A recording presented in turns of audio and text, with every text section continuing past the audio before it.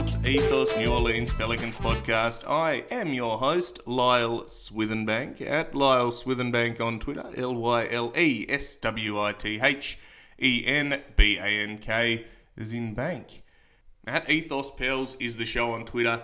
We'd love for you to go and give us a follow and give us a subscribe and all that sort of carry on that we do on this show. And if you're on Apple Podcasts, like and subscribe. Give us that 5-star rating if you're that way inclined. And if you've got a couple of minutes, that'd be fantastic to leave a little comment, as we love seeing them. And we appreciate all of the support as the show continues to grow. Apologies first and foremost for the delay in getting this show out this week. I suppose I was getting ready for my new job that I'm about to start, a bit of life update, and then we had my family around for a early Christmas celebration, so that was fantastic all of yesterday. So watched the Dallas game in the morning in between getting the house ready to have everyone around. So that was a little bit of breaking the fourth wall, I get, but getting behind the scenes. But otherwise, we're going to talk about the two Dallas games and also a little bit of Zion news that we've seen pop up in the last couple of days. So let's kick it off. But of course, before we do that, we're going to thank mybookie.ag. Use the code HoopBall when you sign up, and that'll give you a deposit match up to 100%.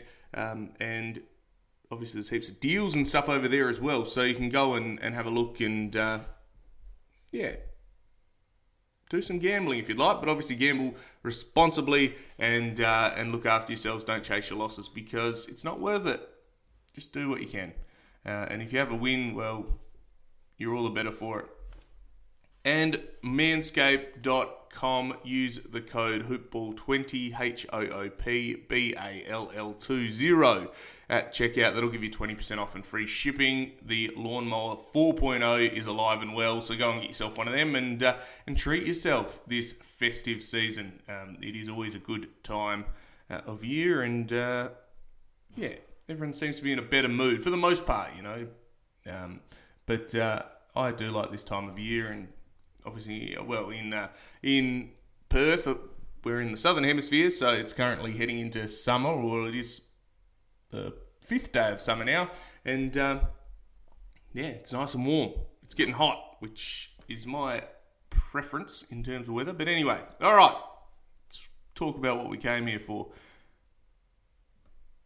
Firstly, we'll do the Zion news. I did say, sort of rattle that off at the end, but Zion Williamson cleared to recommence full training. That was a couple of days ago that was announced. 3 hours later, it was announced that he had a sore foot and that he was going to continue to rehab it, and he's just pushed it back a little bit. There was no structural damage, nothing like that. It was purely that after having an injury, it pulled up a little bit sore, and he had to take it easy. He had to ease off a little bit. And that's not unexpected. I think anyone coming back from injuries that are weight-bearing are going to take a little bit of time, or part of an explosive movement are going to take a little bit of time. You're going to get that soreness, and they're just going to monitor it. It's not going to be anything too serious. Will Guillory from The Athletic put up a tweet explaining. Basically, he said it wasn't Zion re-injuring his foot. He experienced some soreness the morning after a workout. The team decided to slow down his ramp-up process to manage the soreness, and there's no plan as of now to get additional scans on the foot. So this is good news. There's no red flags or anything other than obviously his foot's pulled up a bit sore. I don't expect it to be 100% healed and 100% pain-free immediately. I think as you ramp up, you're going to get that soreness, you're going to get that tiredness. I mean, as someone who's suffered injuries, coming back from them is always a pain, and especially that first sort of ramp up, you want to go 100%, and then you do, and it feels fine, and then it pulls up a little bit sore. So until we hear otherwise, we take it on face value. Value what Andrew Lopez and Will Guillory and the guys that are around the team all the time see and are told. So, I take that all on face value, and hopefully Zion is on the mend. Does this push back our 10 December prediction? Yeah, well, I think it does. I don't think he's going to be ready to go by then. It's probably another week on top of that. So maybe just before Christmas, do I revise my prediction? Let's have a look. I think it's going to be a home game. I don't think they're going to bring him back doing that. Maybe he comes back on. Maybe against OKC on the 15th. That's an extra 5 days, perhaps. I don't know. Maybe. We'll see what happens. That'll be a good team for him to come back against, and hopefully we can beat them. But we'll see what happens. We'll see what happens with that. There was footage of him today shooting some jumpers at training. They had a whole training for the practice for the first time in a little while. That was an expected planned one because they're back from Dallas, and he was getting some shots up after training and with Teaspoon, and that's what you like to see. So, you know, he's not like he's sitting around. He looks like he's starting to get his conditioning up a bit, and he is hoping that he's back and he's ready and raring, and no doubt you can see his attitude on the bench. He's loving it. And now with a few wins under the belt and definitely back in that play-in spot hunt, touch wood, he must be chomping at the bit to get back. You have to be. I think as a competitor, you must be. I think the worst part of any injury is having to watch your mates go out and play. And regardless of all the conjecture around, attitude this, attitude that, whatever, and, you know, I've been critical of it as well, you have to believe that he wants to come out and play basketball. Surely. As a competitor, you have to. And, you know, as a guy that's played this game his whole life, he's really, really, really good at it. You want to be out there and you want to be performing. So, fingers crossed he gets out there soon and the team can keep winning in the interim, and then he comes back and he gives us that boost that really helps us fire up towards the middle of the season. So, game reviews. Now, that's enough Zion talk. Game reviews, it was sort of a tale of two games. So, the first game was against Dallas. That was in the Smoothie King Center, as we talked about on the previous show. It was coming up Wednesday, the 1st of December it was. Kicked us off. And the Pelicans were utterly slaughtered by the Dallas Mavericks, 139-107. Luka Doncic had something like 22 and 12 by halftime. He went absolute ballistic. He didn't almost triple-double. He had 28, 4, and 14 in 27 minutes. Porzingis had 20 and 10. Tim Hardaway Jr., 16. Jalen Brunson tore us apart. He had 17. They ended up shooting 71% from the field, or just short of 68.7% field.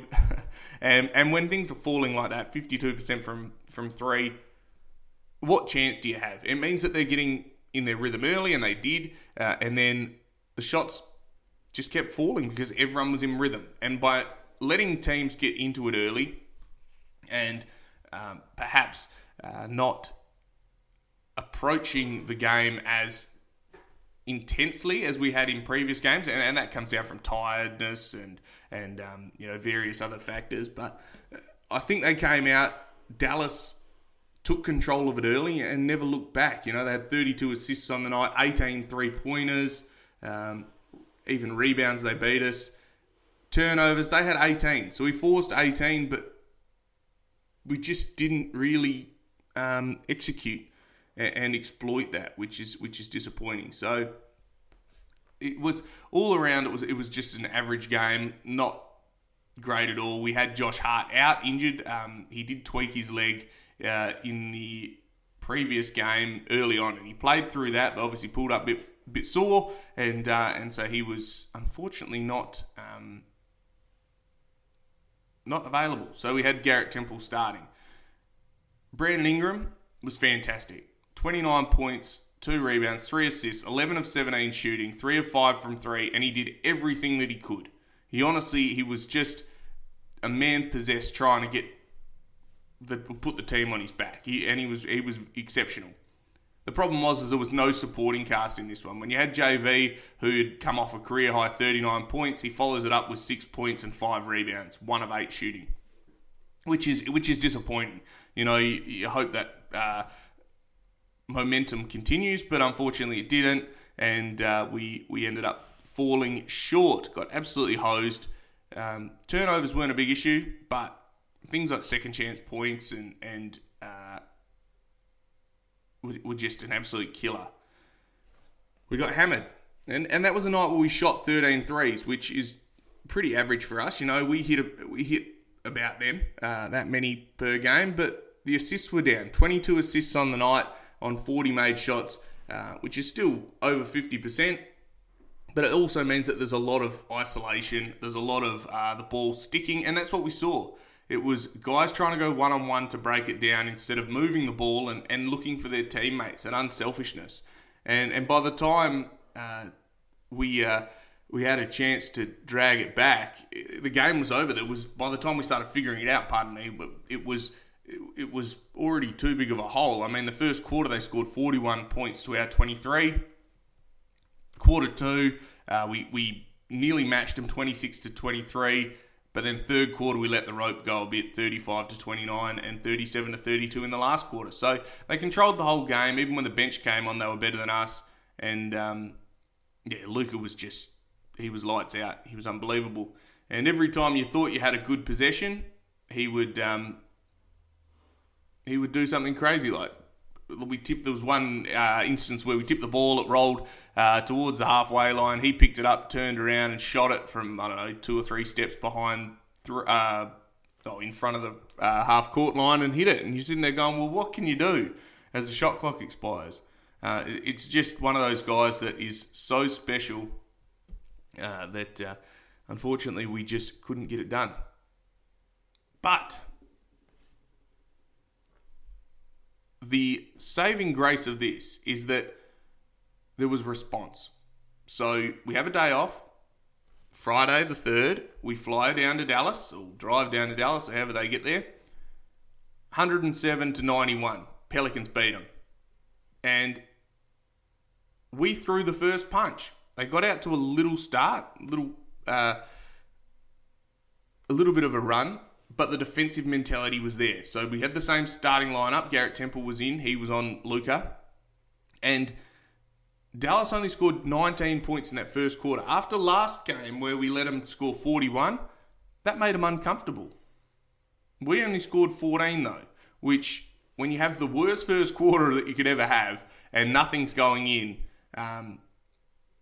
to hold a team to 19 points when you know your shot's not falling, well, I think that's pretty impressive. And honestly, it was a much better game in terms of digging in.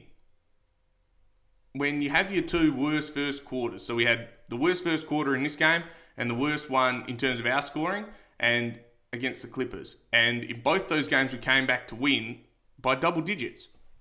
And isn't that impressive that if your offense lapses in the first quarter, you somehow have a whole heap more time to drag it back. Unsurprisingly, there's a lot more time if you struggle in the start than if you struggle in the third quarter or the fourth quarter, which is what we've seen in some of our losses this year.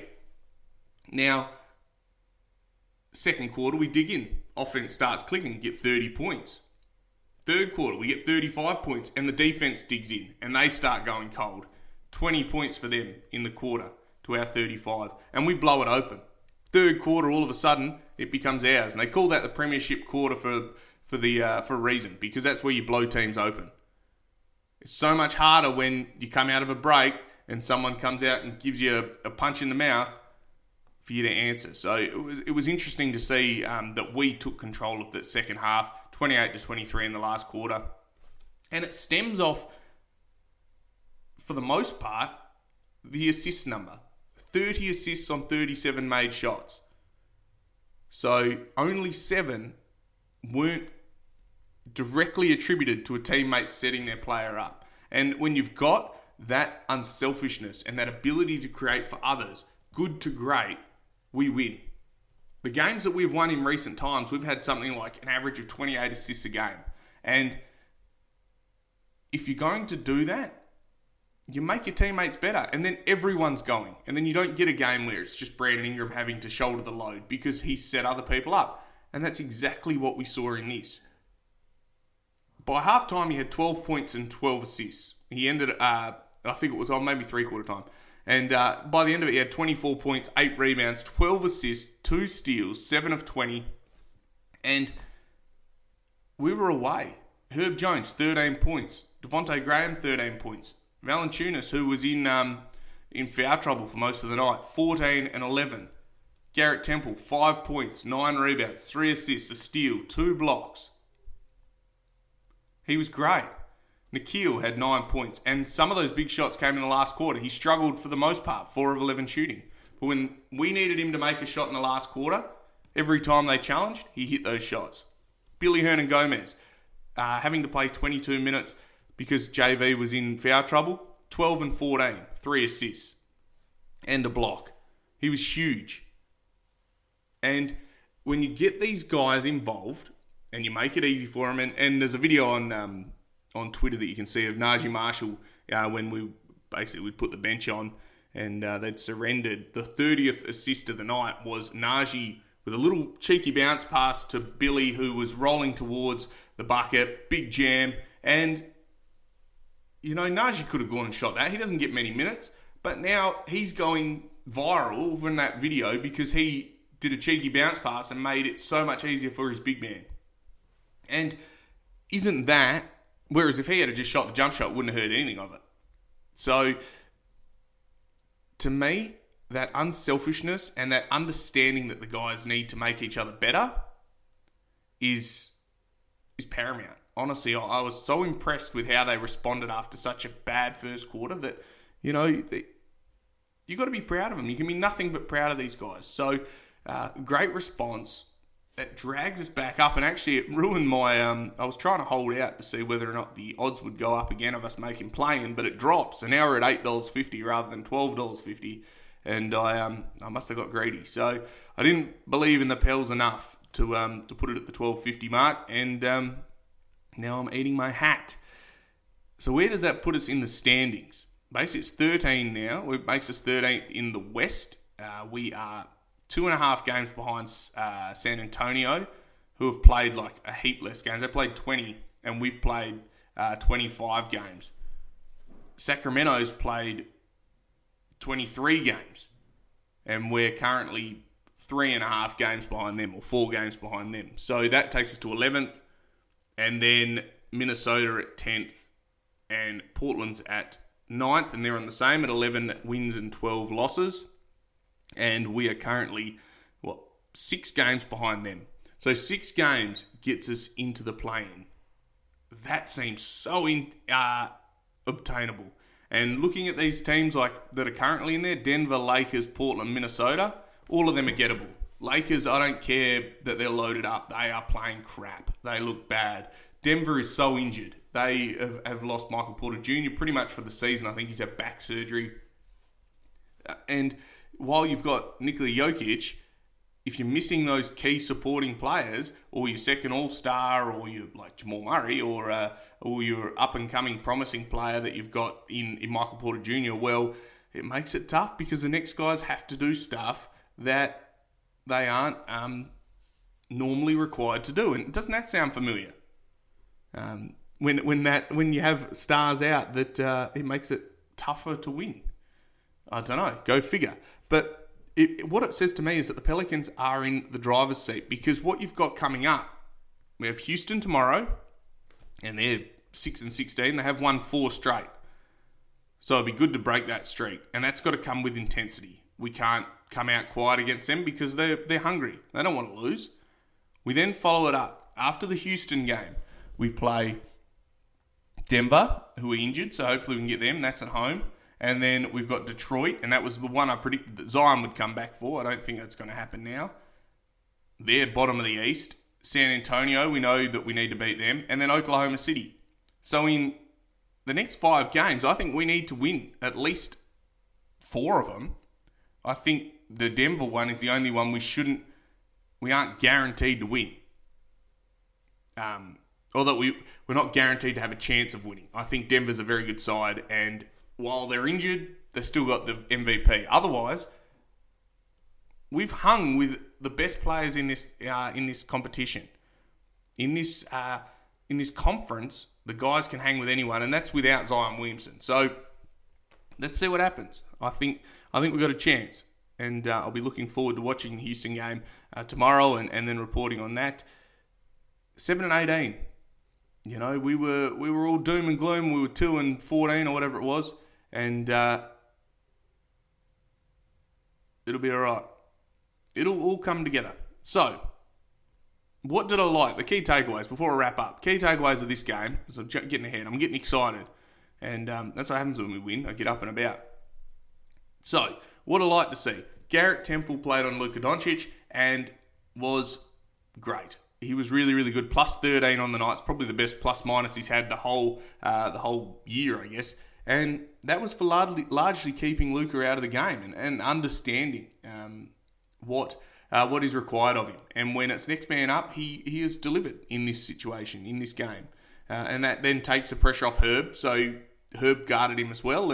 And you managed to keep Luka Doncic to 21, 10 and 7. You know, he nearly triple doubles, but he's 7 of 20 shooting. And he's whinging. And he got 7 of 9 free throws, which were literally, had 7 turnovers. And literally, he was whinging and crying and carrying on. He was getting touch fouls. You couldn't even go near him, and he was getting fouls. If you're in the vicinity, he was shooting free throws. And it was just like the biggest cop-out. But anyway, if you didn't whinge, you'd be a much more likeable player. But the guys did a great job. And Brandon Ingram, fantastic. That's the second key takeaway is Brandon Ingram. 12 assists. And I think what highlights to me is that he realises that he can't do this alone. And as the leader of the team, he's recognised that he needs to do this together. He needs all 5 guys. He needs all 10 guys in the rotation to do their part. And if it means that he gives his shot up to give his teammates the opportunity to get going, all the better for it. 12 assists, I think it was a career high, if my memory serves me right. And I'm just proud of Brandon for being able to recognise that he can get his, but he's got to get the other guys going as well. And all credit to him for doing that. Big game for Billy Hernan-Gomez. The bench brigade was great. Everyone that played, that came off the bench, was really good in the second half and contributed. And that's what we like to see, because a team is the sum of its parts. And you can't win just by having one good player. And you have a look at the Lakers at the moment. They've got no LeBron. And they've gone and put other guys, in quotation marks, that are good players. But they're not winning. Not convincingly. And, you know, they're getting beaten by teams that other teams are beating. Copying the Clippers into this one. You know, they ended up beating the Lakers. And you're sitting there going, well, the Pelicans have got, you know, these quotation mark non-all-star guys, top-tier players and can beat them because they play as a team. And team is so important, and we cannot forget that this is a team. So I'm going to leave it at that. We've got Houston next game. I'm excited to see how they come out and play, and I hope that we're celebrating again tomorrow after they come out and whip their behinds. So fingers crossed. But anyway, this has been the Sports Ethos New Orleans Pelicans podcast. I am your host, Lyle Swithenbank. Give us a follow, share what you can, and I'll speak to you soon. Bye for now.